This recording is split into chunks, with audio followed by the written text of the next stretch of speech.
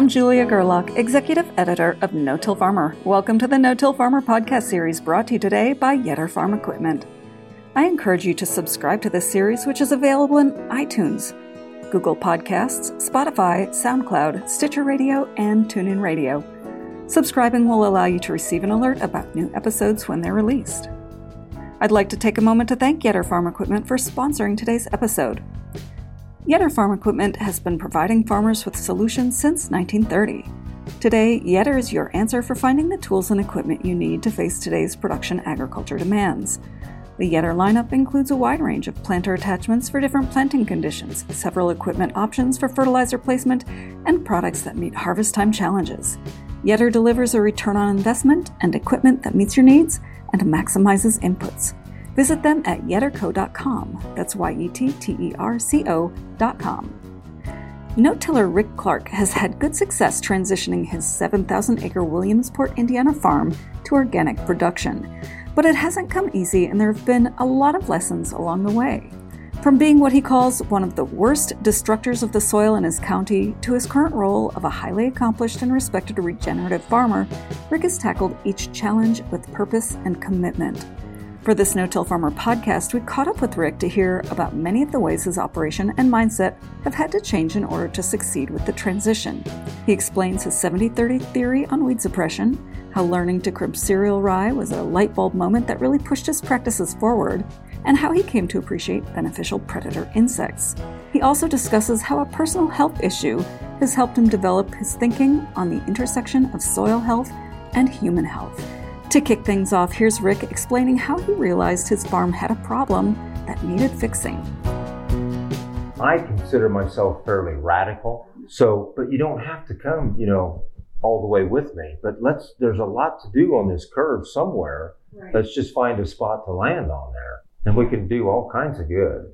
Typically, I think people look at cover crops as a defensive mechanism. Okay, so it's to cure a problem or help solve a problem. In our case, it was erosion. And I think that's where a lot of people start the no-till cover crop practices is because of erosion. Okay. We were some of the worst destructors of the soil in the county back in the day. And, we would do the deep tillage, and if it didn't turn the fields black and the residue was gone, you did it again. Didn't matter. Didn't matter what fuel cost. Didn't matter what labor costs. You just did it to do it.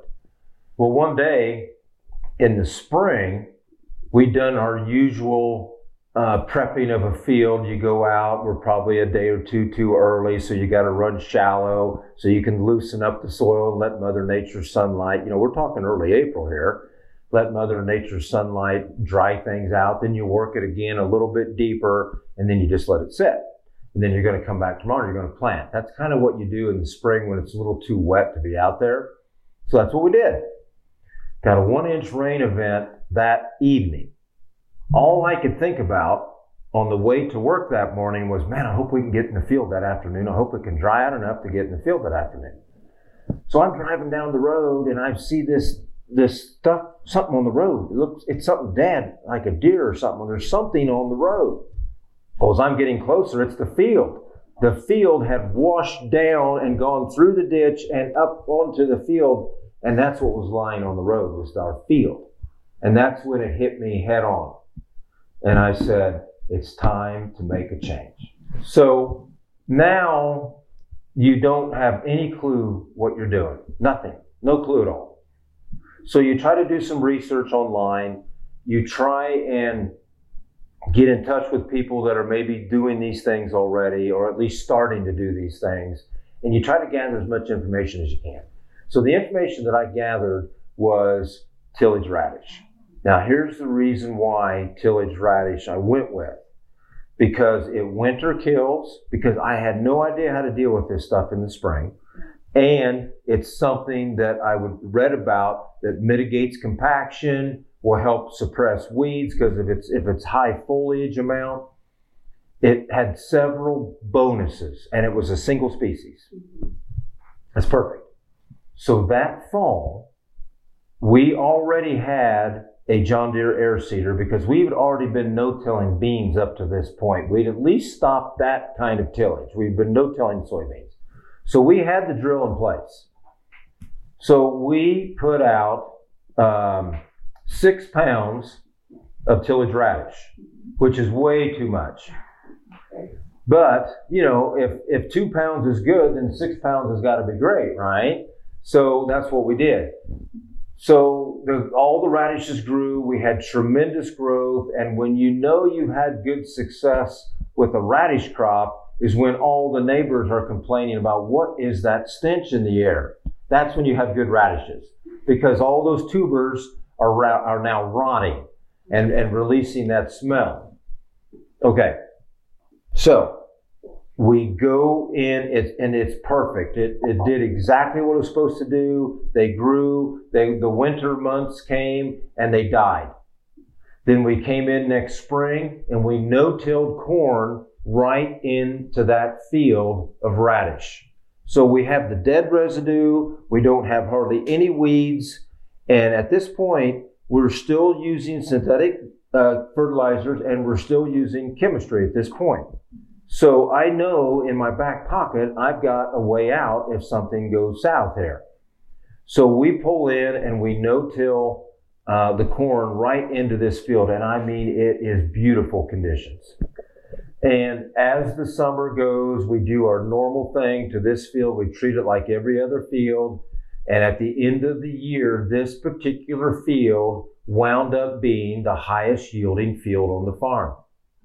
So now I am hooked. We needed the cover crop to be a defensive mechanism to help against erosion. And the success of that cover crop turned out to be the best yielding field on the farm that fall. So we are now, it's a win-win-win all the way around. So now so I want to stop right here just for a moment. It's very important, in my opinion, that a farmer has success on the first time they try this type of farming, the cover crop especially. Because what I'm afraid of is if it doesn't do what they expected it to do, they're never going to come back to it. So I had success, and that success now led to where we are today. So that was a 200-acre field. That fall, we started ordering more cover crop, got cereal rye in, and we tried to squeeze in 1,000 acres that fall because I was waiting for the combine to roll to see what it was going to be like. After we realized how beneficial this is, that's when we started ramping up. Within 4 years, we had the whole farm cover crop. Okay, because I saw the huge benefits. So we're now into year one of cover crops. And I have been blessed in many ways. And one of the ways that I've been blessed is that I've met the right people at the right time. And one of these people that I want to mention that I've met at the right time is Dr. Erin Silva from the University of Wisconsin at Madison. She was having a teaching session in January in Madison. Now, Madison, Wisconsin in January is cold. So I didn't know if I wanted to go, but when I read the headline and it said, how would you like to learn how to plant soybeans into cereal rye and roll it all down 45 days later with a roller crimper? I said, you're going to do what? I'll be there. So got in the car, drove to Madison. I sat there with 35 or 40 other farmers, and Erin taught us how to plant soybeans into cereal rye at boot stage and come back at anthesis and roll everything down. Soybeans, mature rye, everything down with a roller crimper, and the beans survive. This right here was the beginning of my thought process on transitioning to organic no-till. And this is also the beginning of starting to reduce chemistry on the farm. And it's also the beginning of starting to reduce fertility on the farm. When you let the cover crops grow far into their maturity and let them do what they were planned to do, what they were intended to do, then you reap the huge benefits of what that cover crop can do for you. For example, cereal rye. Cereal rye is a tremendous sequester of nutrients. And when you let cereal rye go all the way to anthesis, that crop is sequestering enough nutrients to fulfill the needs of the cash crop that is being grown in it. So that's why we no longer apply in P or K. We have not applied P or K now for 7 years. And we are now heading into year 3 of not applying any nitrogen. So we are trying to do organic no-till with cover crops. And we have just about transitioned the whole farm to organic. So as we continue down this journey, we have gone from some of the worst soil disruptors to now I can't stand it if there's any tillage at all on the farm. There has to be zero tillage. Now, occasionally we may tile a field with tile drainage, and you may have to come in and smooth that field up. I understand that. But as far as tillage for a practice of the farm, that's gone. And it's now all about being in a symbiotic relationship with Mother Nature. That's what we're trying to do.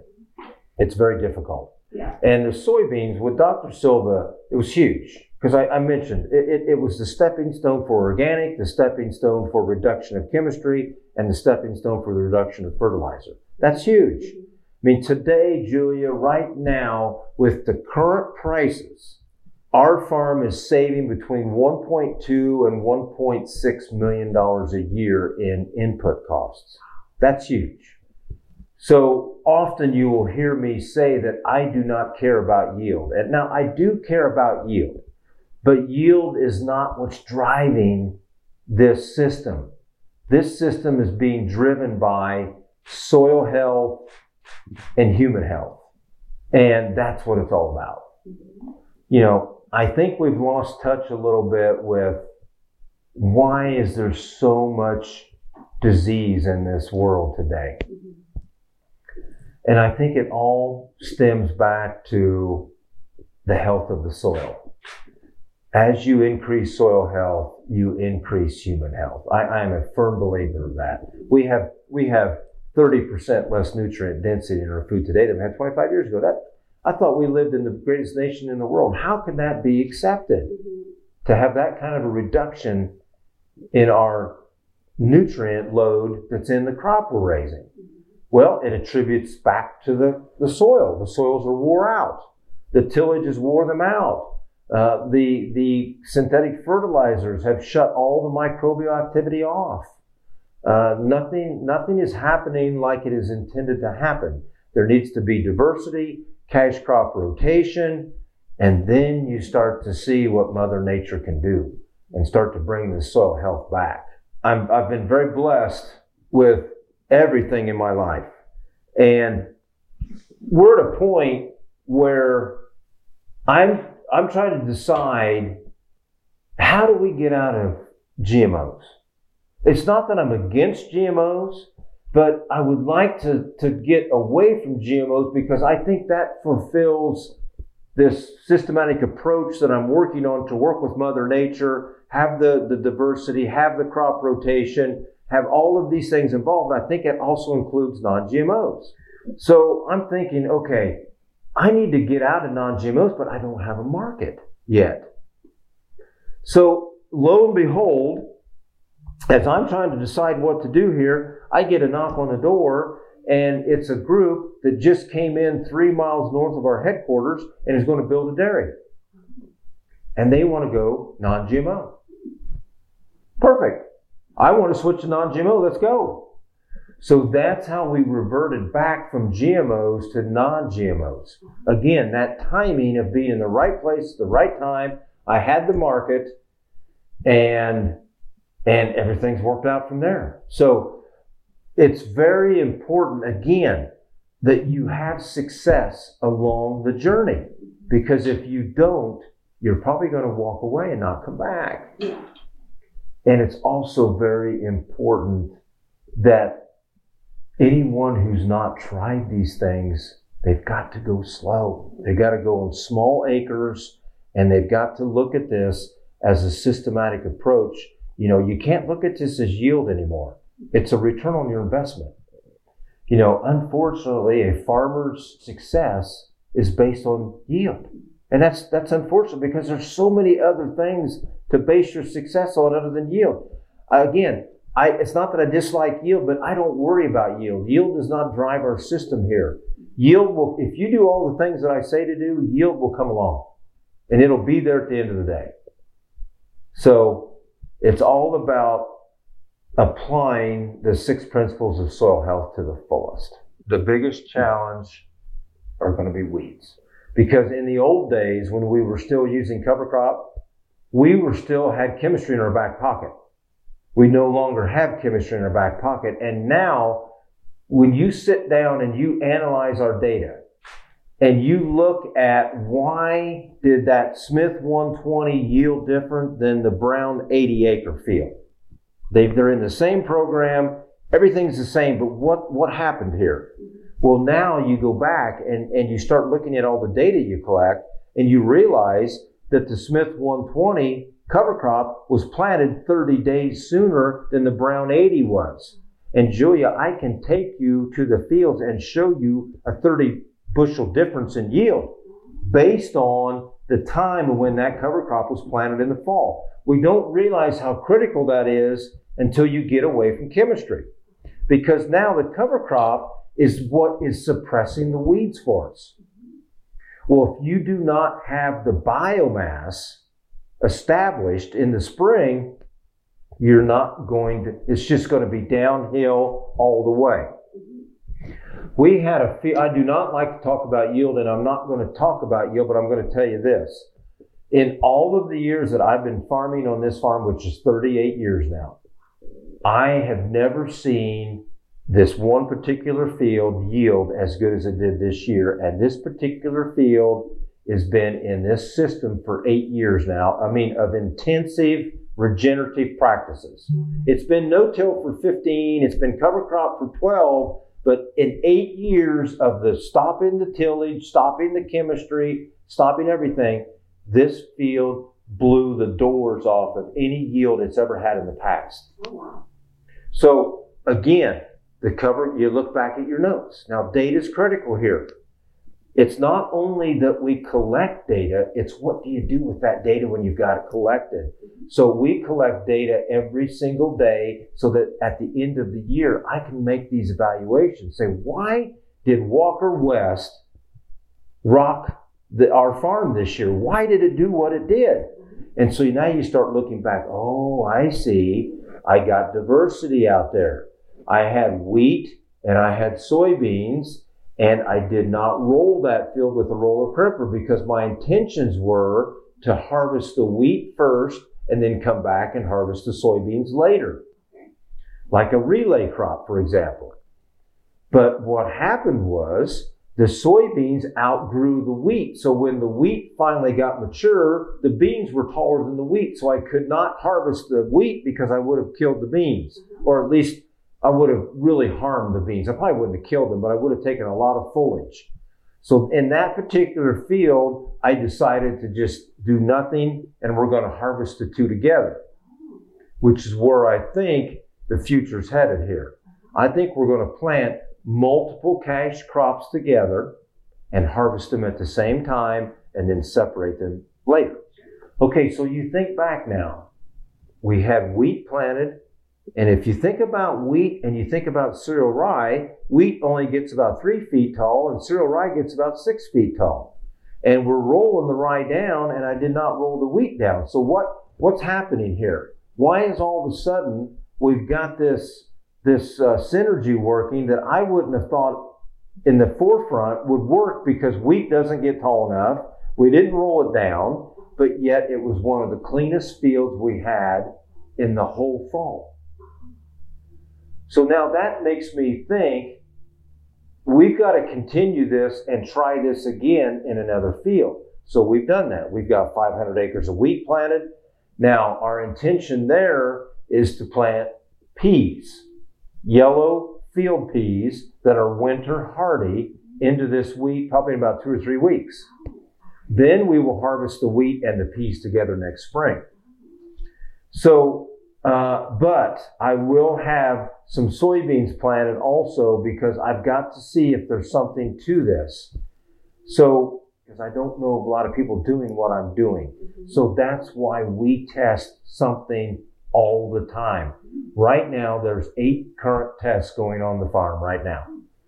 And out of those tests, we'll learn the data, we'll get the information, and we'll decide if we want to continue with that next year or we're going to do something different. But it's those type of things that it takes to make this go to the next level. And we're getting decent on the soybean side of things. It's getting decent. The corn is the struggle. Corn's hard. Corn does not like competition. When corn comes out of the ground, it wants to see something dead around it, like or dark, like a tilled field. It does not want to see anything. Well, we are planting corn into green cover crops, so it's going to see something. So our corn struggles. It comes up, it's spindly, it looks weak. It takes a long time to grow through these cover crops and get a foothold and take off. So we don't have the corn, it's not even close to being perfected. But we're gaining each year. We're learning something new all the time. So I feel confident that we will get this figured out soon. But I have to say these things because I don't want people to think that this is totally figured out. It's not. But we're headed in the right direction. We can do this without tillage. We just have to tweak it some more. The beans you can definitely do without tillage. I think every bean in the United States should be grown into a cereal rye cover crop. You would eliminate the burn down potential of any chemistry at all because you've taken that out of the equation. Now all you're doing is scouting your fields to see if you need to post spray. Some fields you may spray something, some fields you may spray nothing. So think about what's happening. You now have just greatly reduced the chemical load on your farm, which is now starting to build soil health, and you're reducing the money you pay on your inputs. And your yields are staying the same or getting better. So it's a win, like I said before, it's a win-win-win. I just don't understand why more people don't farm this way. Right. But I think I have an idea of why. I could go into a room of farmers and I could have everybody, here we go. This guy's, we're doing it. This guy's got it figured out. He's got us energized. We're going to do this. Yeah. Well, I get in my truck and I drive home. There's next spring when they're supposed to be doing all these things that I talked about, there's nobody there to help them. That's part of the problem here. That support group is lacking. But I see changes coming in that. I see folks like Mitchell Hora with Continuum Ag. I see folks like Dr. Liz Haney with Regen. I see a lot of Understanding Ag. I see those folks, Gabe and that group. I see a lot of people that are understanding there's a need for this. And it's a big need because, again, it goes back to what I said before. If the farmer does not have success, they will not come back. So that support group has to be in place to help this succeed. Mm-hmm. I'm curious, you're talking about soybeans should be planted into rye, but you are also saying in that one field you planted soybeans into wheat. Right. It was even better. Yeah. So do you see that as a potential? I mean, like Jason Mock is doing soybeans into wheat all the time. Yeah. He's doing a relay system. Right. Doing that. Yeah. Now those guys like Jason and Lauren, they are having 2 or 3 rows of wheat and then a couple rows of beans and that's great. This field actually was drilled also. So you see we could be onto something here too. because we are on 20-inch row spacing corn and 20-inch row spacing soybeans. I use the same planter to do both. But now in this particular field, I drilled them with a 10-inch row spacing. Now, this leads up to my thought of the 70-30 rule. This is my rule. 70% of the weed suppression is coming from the cover crop that we plant. The other 30% is coming from the cash crop canopy. Okay, so obviously a 10-inch row is going to canopy sooner than a 20-inch row. So I think that is the greater of what's happening here. I think the 70-30 rule was in effect up until when those beans canopied and they held the weeds at bay then. So what we're going to do next year, I've actually upgraded that John Deere air seeder to a new John Deere air seeder that's on 7.5-inch spacing. And we're going to wind up drilling more beans next spring to see if that really is what's going on here. I think it is. But I also think it's the synergy between those cash crops being grown together and letting the cash crops go to maturity. With the rye, we're always rolling it down. So I just think there is so much going on below our feet that we don't understand today, that I think we just slowly kind of chip away at, oh wow, I see that's what's going on here. Yeah. You know, there's so many people that we need to pay attention to. And one of those, you know, I'm going to mention 3 ladies that I pay a lot of attention to. Nicole Masters, Dr. Chris Nichols, and Dr. Christine Jones. These 3 women are amazing. And when you sit and listen to them and you listen to what they're telling us about the biology that's going on, and then you implement these 6 principles of soil health to their fullest, and then you go out in your field, and I'm telling you, you don't need anything more than a spade. That's all you need is a spade. And you walk into your field and you see aggregate stability. You can see the worm holes, the tunnels they're drilling. You can see the tunnels that the roots have drilled. You see it, you live it, you feel it, you smell it. Everything is happening just like those 3 women. And there's a lot of other people I haven't mentioned. I don't want to offend anybody. But those 3, it's there. It's there. Just you've got to be patient, though, and give it time to work. And I feel like I always think back of what was it like over 100 years ago? What was happening? Well, west of here, in the plains, they had fields and fields of lush forages growing and forbs growing, hundreds of species at a time. So when you think back to that's what was happening, why aren't we doing that today? And that's what I'm trying to do here. We're trying to put out 12 and 14 and 16 weight cocktails. I mean, diversity is huge. But I look at diversity now as 3 different things. I look at cover crop diversity. Okay, we could plant 4 things, but let's plant 12. That's diversity. That's one way to look at it. The second way to look at diversity is annuals and perennials. I think we get too hung up on just planting annuals only. Annuals and perennials need to be put together, but we have to be careful now because remember, I told you I am no longer using chemistry. I can't use but just a few perennials because I have to be able to figure out how to manage them in my system. The only perennial that I can right now use is alfalfa. Okay. And alfalfa can be a detriment in itself. It's very demanding of the soil. It takes a lot of nutrients out of the profile. So you have to be careful how you handle alfalfa. But I have 2 particular perennials that I cannot get rid of. Oh. And this is my fault. And this is how you learn. Chicory and plantain. Wow.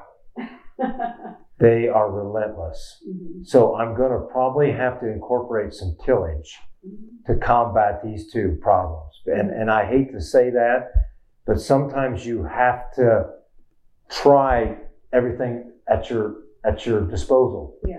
Now, before I do that though, I'm going to go back to one of the people I admire. That's Nicole Masters. I talked to Nicole about 2 weeks ago, and I explained to Nicole the dilemma that I was in, and Nicole said, "Don't do that. I've got a cure for you. Oh. I want you to harvest some of the chicory, and I want you to put that in a container, and I want you to let it sit for a year in like a garbage can. Mm-hmm. And then we're going to come back and we're going to spray the liquid that is formed from that degradation back onto those fields, and that will create a fungus that will kill the chicory. Can you imagine that? Something from itself will take care of, so that's what I'm going to try first. Now, the alfalfa, I'm wondering if you could do the same thing. So, because see, alfalfa has an allelopathic effect against itself. If you have like a bare spot in an alfalfa field, but yet it's not totally bare, it's got maybe 20% plants growing, and if you come in and plant alfalfa with new alfalfa within that, it will kill that young alfalfa. So I'm wondering if you could harvest the plant, let it die down and degrade and rot and create this liquid that you spray back on alfalfa. I'm going to try it. I got it. I have to try it. But what we're doing with alfalfa now is we no-till our corn into standing alfalfa. And now I go back to my 70-30 rule. Remember, it was 70% of the weed suppression is from the cover crop. Well, in this case, the cover crop's the alfalfa. The 30% is from the cover crop canopy. So when the corn gets up and canopies, it suffocates and terminates that alfalfa, believe it or not. Growing corn that you can get to canopy, it'll crush the alfalfa and terminate it. In those 20-inch rows. In 20-inch rows, that's correct. Now, 30s is a stretch. Now, again, we're testing something all the time, and guess what we've got testing? 10-inch row corn. Because I'm trying to see how much yield we lose versus the suppression of weeds. So we don't know these things until we try. Next year, we're going to put corn and soybeans together in the John Deere air seeder, and we're going to drill them. We're going to harvest them together. That would be so interesting. That will be cool. Yeah. We'll see what happens. But there again, if you think about it, soybean is a legume. Soybean is going to fix nitrogen. If you are in a system that is mycorrhizal in nature, which I think ours is headed in that direction because we haven't tilled these fields in years, you're going to have that relationship and you're going to have that transfer of nutrients back and forth. The beans need potash and the corn needs nitrogen. Let's all talk and let's get along here, and you're going to see this take place. I am convinced it will work. We'll get back to Rick Clark in a moment, but I want to take time once again to thank our sponsor, Yetter Farm Equipment, for supporting today's episode. Yetter Farm Equipment has been providing farmers with solutions since 1930. Today, Yetter is your answer for finding the tools and equipment you need to face today's production agriculture demands. The Yetter lineup includes a wide range of planter attachments for different planting conditions, several equipment options for fertilizer placement, and products that meet harvest time challenges. Yetter delivers a return on investment and equipment that meets your needs and maximizes inputs. Visit them at yetterco.com. That's YETTERCO.com. Now let's get back to Rick Clark. So let's say you're not going to be over here with me, but you want to come part of the way on this curve and you're still going to use a little chemistry, then by all means get perennials in your cocktails to get diversity in that cocktail. Okay, so we've got diversity of annuals to perennials. We've got diversity as far as the number of species you're going to put in the cocktail. And now I think the final leg of diversity is the cash crop commingling. Let's plant corn and soybeans together and figure out how to harvest them together and then separate them later. Let's plant peas and wheat. Let's plant fava beans, and corn. Let's plant all of these things together to not only, we're working with that symbiotic relationship with Mother Nature, but we're increasing that diversity. And see, I think what's happened here is all of these years of tillage and all of the years of chemistry and synthetic fertilizer have turned certain microbes off. They've gone dormant because they don't have a job. But once you eliminate or take away those attributes, those microbes start to wake back up and you get that communication network going. That's why I strive so hard against tillage.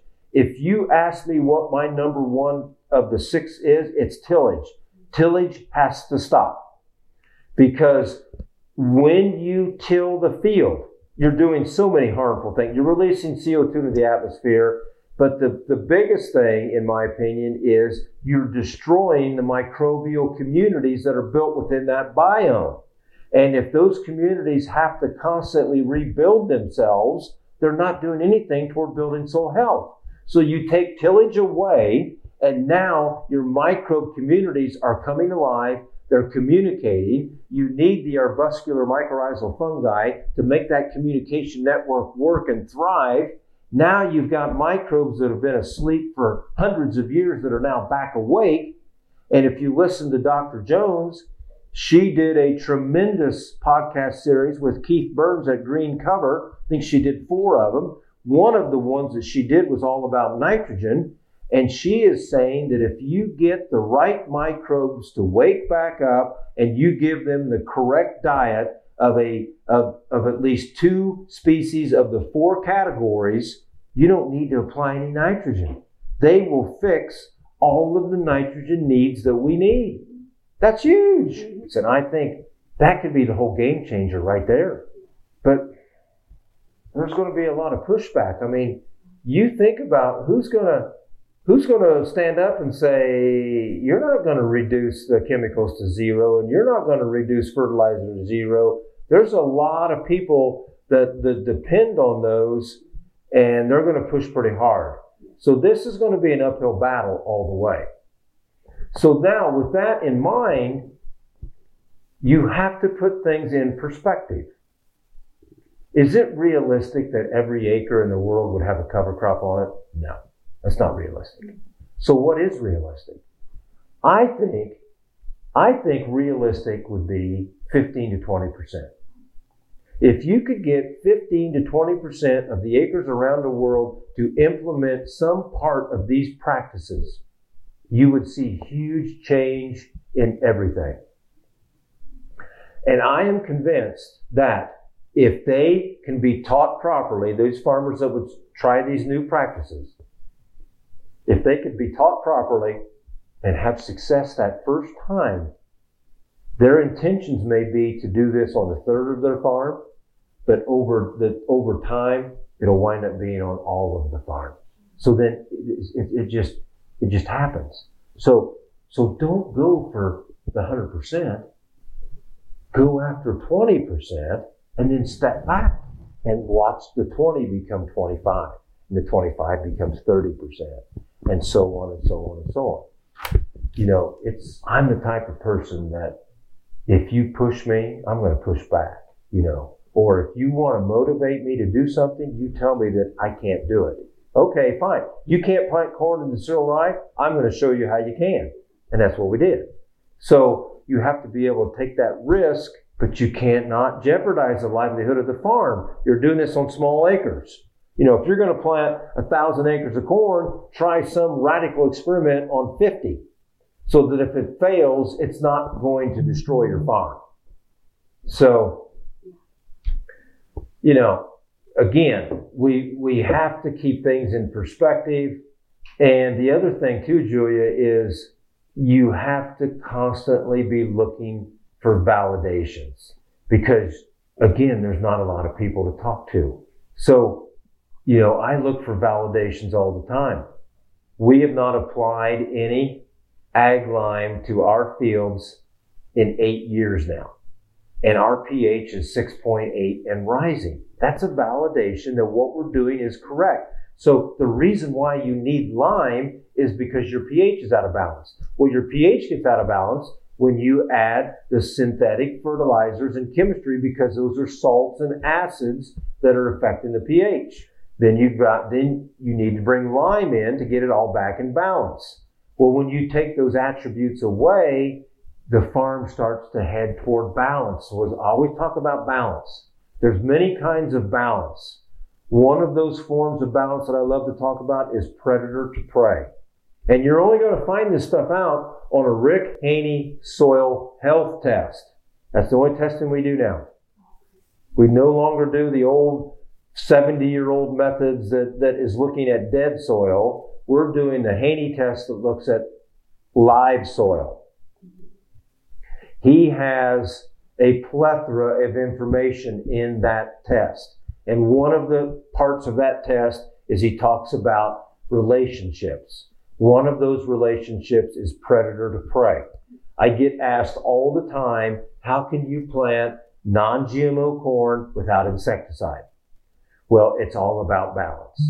Whatever species preys on corn rootworm is in balance in our farm, because we've taken away the salts and the acids that kill the beneficial species. So, people talk about we need to spray an insecticide because we have an armyworm invasion. We got to go kill those armyworms.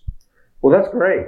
You're going to target that armyworm, but you're also going to take out 1,000 beneficials. So you've now gone backwards in building soil health and heading toward balance. I won't do it. The armyworms will come. They will wipe out your crop.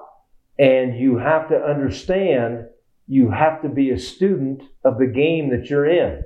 That student is, you have to understand that the corn's growing point is not out of the ground until it's at V5. So if any corn is eaten off at V4 or shorter or less of a maturity zone, it's going to grow back.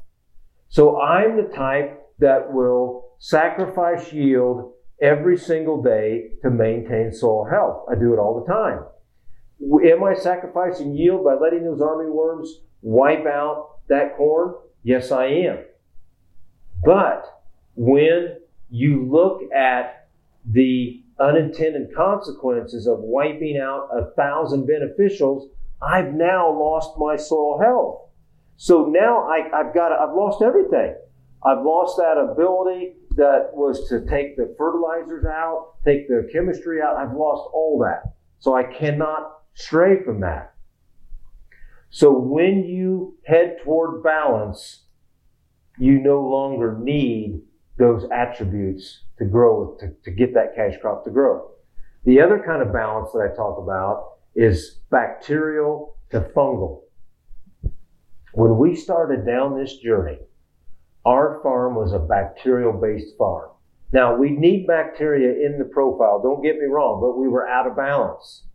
So when we started doing the Haney test, and he again will tell you in this test what your relationship between bacterial and fungal is, we started applying the 6 principles of soil health, and we shifted to a fungal-based farm, which is exactly where I want to be, because you need those arbuscular mycorrhizal fungi growing and thriving, because they're the network of the backbone network of the microbial biome. There is not going to be any transaction of nutrients or minerals take place unless it goes through that arbuscular mycorrhizal fungi. Again, I'm going to say it again, but back to the tillage. We've got to stop tillage and stop destroying those communities and step back and watch your fields change right in front of you. I've seen it in every field. They all change for the better. So the weeds are the problem right now. That's the problem. And I'm going to tell you that progression is real. And what I mean by that is this. If you take a field out of production, what's the first thing that happens? Broadleaf weeds come in. Then you get a couple years of broadleaf weeds. Then you get grass. You get 2 or 3 years of grasses. Then you get shrubs and then you get trees if you let it go all the way. Now, we're not getting the shrubs and the trees because we're combining the fields. We continually mow that stuff off. But there is a progression from broadleaves to grass. But now here's what I think's going on. Cereal rye is such a tremendous sequester of nutrients that I think cereal rye is pulling those nutrients that are needed for a corn crop or the weed that's coming, okay? We hear so many times that you can't raise corn into cereal rye. I don't buy that. And people want to say that there's an allelopathic effect. I don't buy that either. I think what's happening is the cereal rye is sequestering the necessary and needed nutrients for that corn plant at its young growth stage, that those nutrients aren't available in enough of a supply. And it's the same theory for the weeds. So all of those early germinating broadleaf weeds, the cereal rye is crushing them because it's sequestered the nutrient load that they need, and there's the rye starting to grow and create a shading effect, and you wipe those broadleaves out. They're gone. Okay, so now let's continue this down a little further. Okay, so now you've terminated the rye. And I know from all the testing that we've done on this farm, we take tests every year on cereal rye.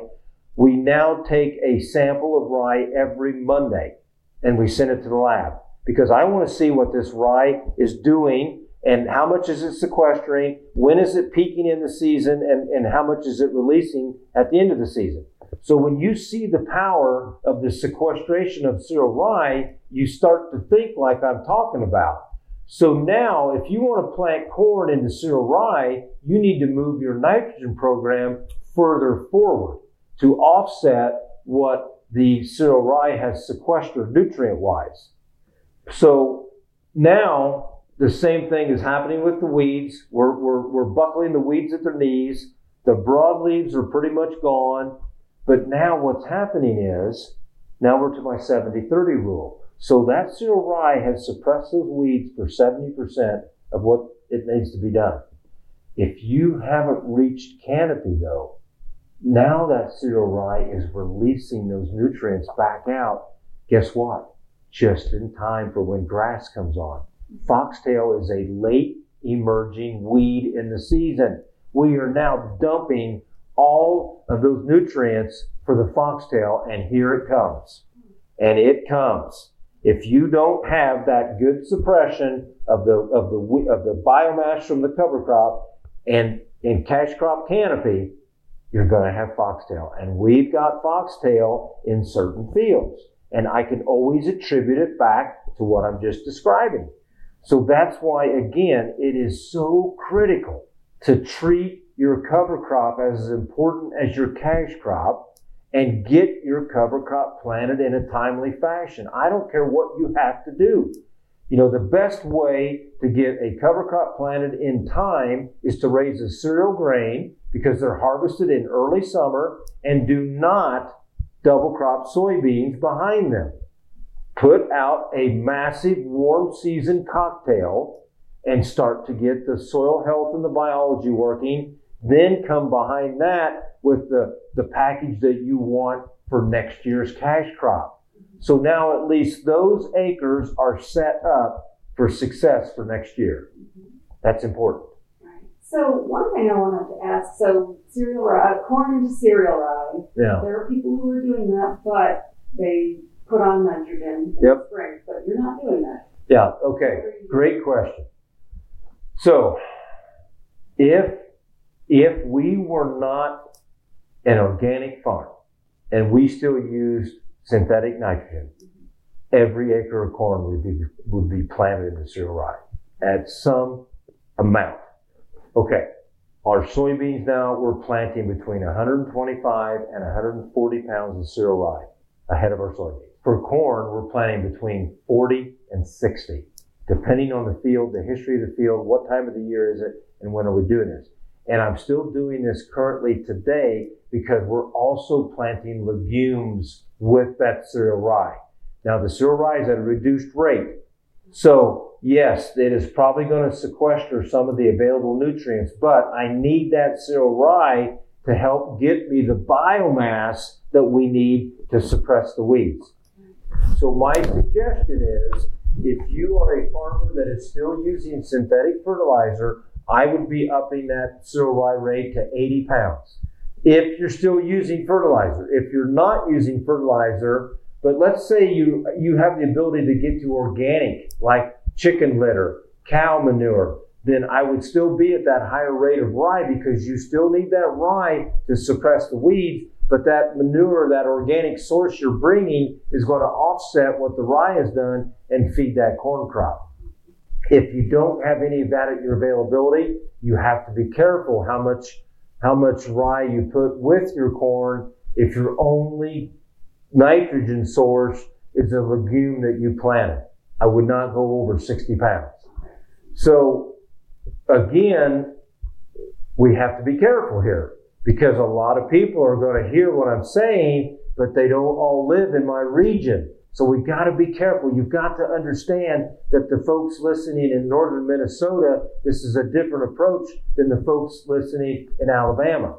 So we have to be careful what we say. We have to understand. And, that's why I think the sixth leg of the soil health principle is so critical. It's context. You have to get the context right and understand where you live in the world and what you can and can't do. Now, all of these principles work around the world.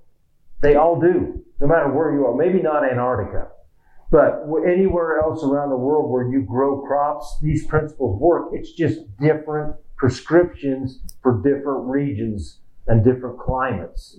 Some climates you can use different species than we can use here. So we have to be very careful that we still understand that there's certain rules we have to follow depending on what region of the world you live in. Now, the last thing I want to say is we have to understand that we have to be realistic about our yield goals here. Okay? I'm going to tell you that in the years leading up to organic, so before we went organic, we were still using some chemistry and some fertility. The ROI that we were getting on the farm was the best it's ever been in those years. Okay. We then decided to go all the way and go no-till. Organic. I'm going to be honest with you. We've had a reduction in yield. So we were up here somewhere, we've dropped down 15%, and now we're here. Okay, so let's think about this for a moment. What is a realistic yield goal in the system that we're in now? We've taken everything away. It's 35 to 40 bushel beans, and it's 130 to 140 bushel corn. Well, Rick, those numbers are ridiculously low. Well, they might be, but we're also now selling our product for much higher prices. So then when you do the math back, there's nothing to subtract for inputs except a little bit of fuel, a little bit of machinery, and the seed you got to buy. So we're starting from a pretty high number, and we're not subtracting hardly anything off. We are left with a very nice return on investment. Right. So with that being said, you have to understand that yes, you might drive by one of Rick's fields and it might look like a train wreck, and it might be, but I will probably have a reason why it is like that, and we will try not to have that happen again next year. Remember, it's not a failure. It's an outcome we didn't expect, but if those beans only yield 30, I'm currently selling them for $30. So I've now grossed $900 an acre, and I've got $300 of expense. So you can do the math. But we have to understand that's part of the change. It's not only the change of the farming style, it's the whole change of the money style, the function of money here, because we're no longer trying to maximize our yield because our commodity prices have been depressed. We need every bushel we can get. It's about building soil health, building human health, and then accepting that 30 bushel beans are okay. Mm-hmm. Right. But you also will have that one field I told you about earlier that I've never seen yield these numbers before my whole lifetime. You now average that with that 30 bushel field and things are okay. So we have to stop looking at single snapshots in time, and we have to stop looking at single fields in time. It's a systematic approach, and take it as an average across the whole system. Let's move into the health. So I'm going to tell you right now that you don't understand how important health is until you don't have it. I had a health problem, okay? I was hypocritical to myself. I spent and I still do today, I spend all of my time thinking about how do I increase soil health. And I totally forgot about my own health, my eating habits, what I eat, when I ate, what did I eat, the lack of exercise. All of these things, I said, I can do it tomorrow. It'll be okay tomorrow. Well, they wound up biting me. So as a result of that, my past diet has made me type 2 diabetic. So my pancreas now it is not totally shut down, but it can no longer supply enough insulin to offset the diet that I had. When I finally decided to get my blood checked, my sugar checked, it was 309.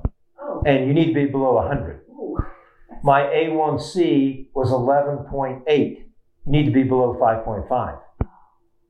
So these are numbers that could have been catastrophic to me.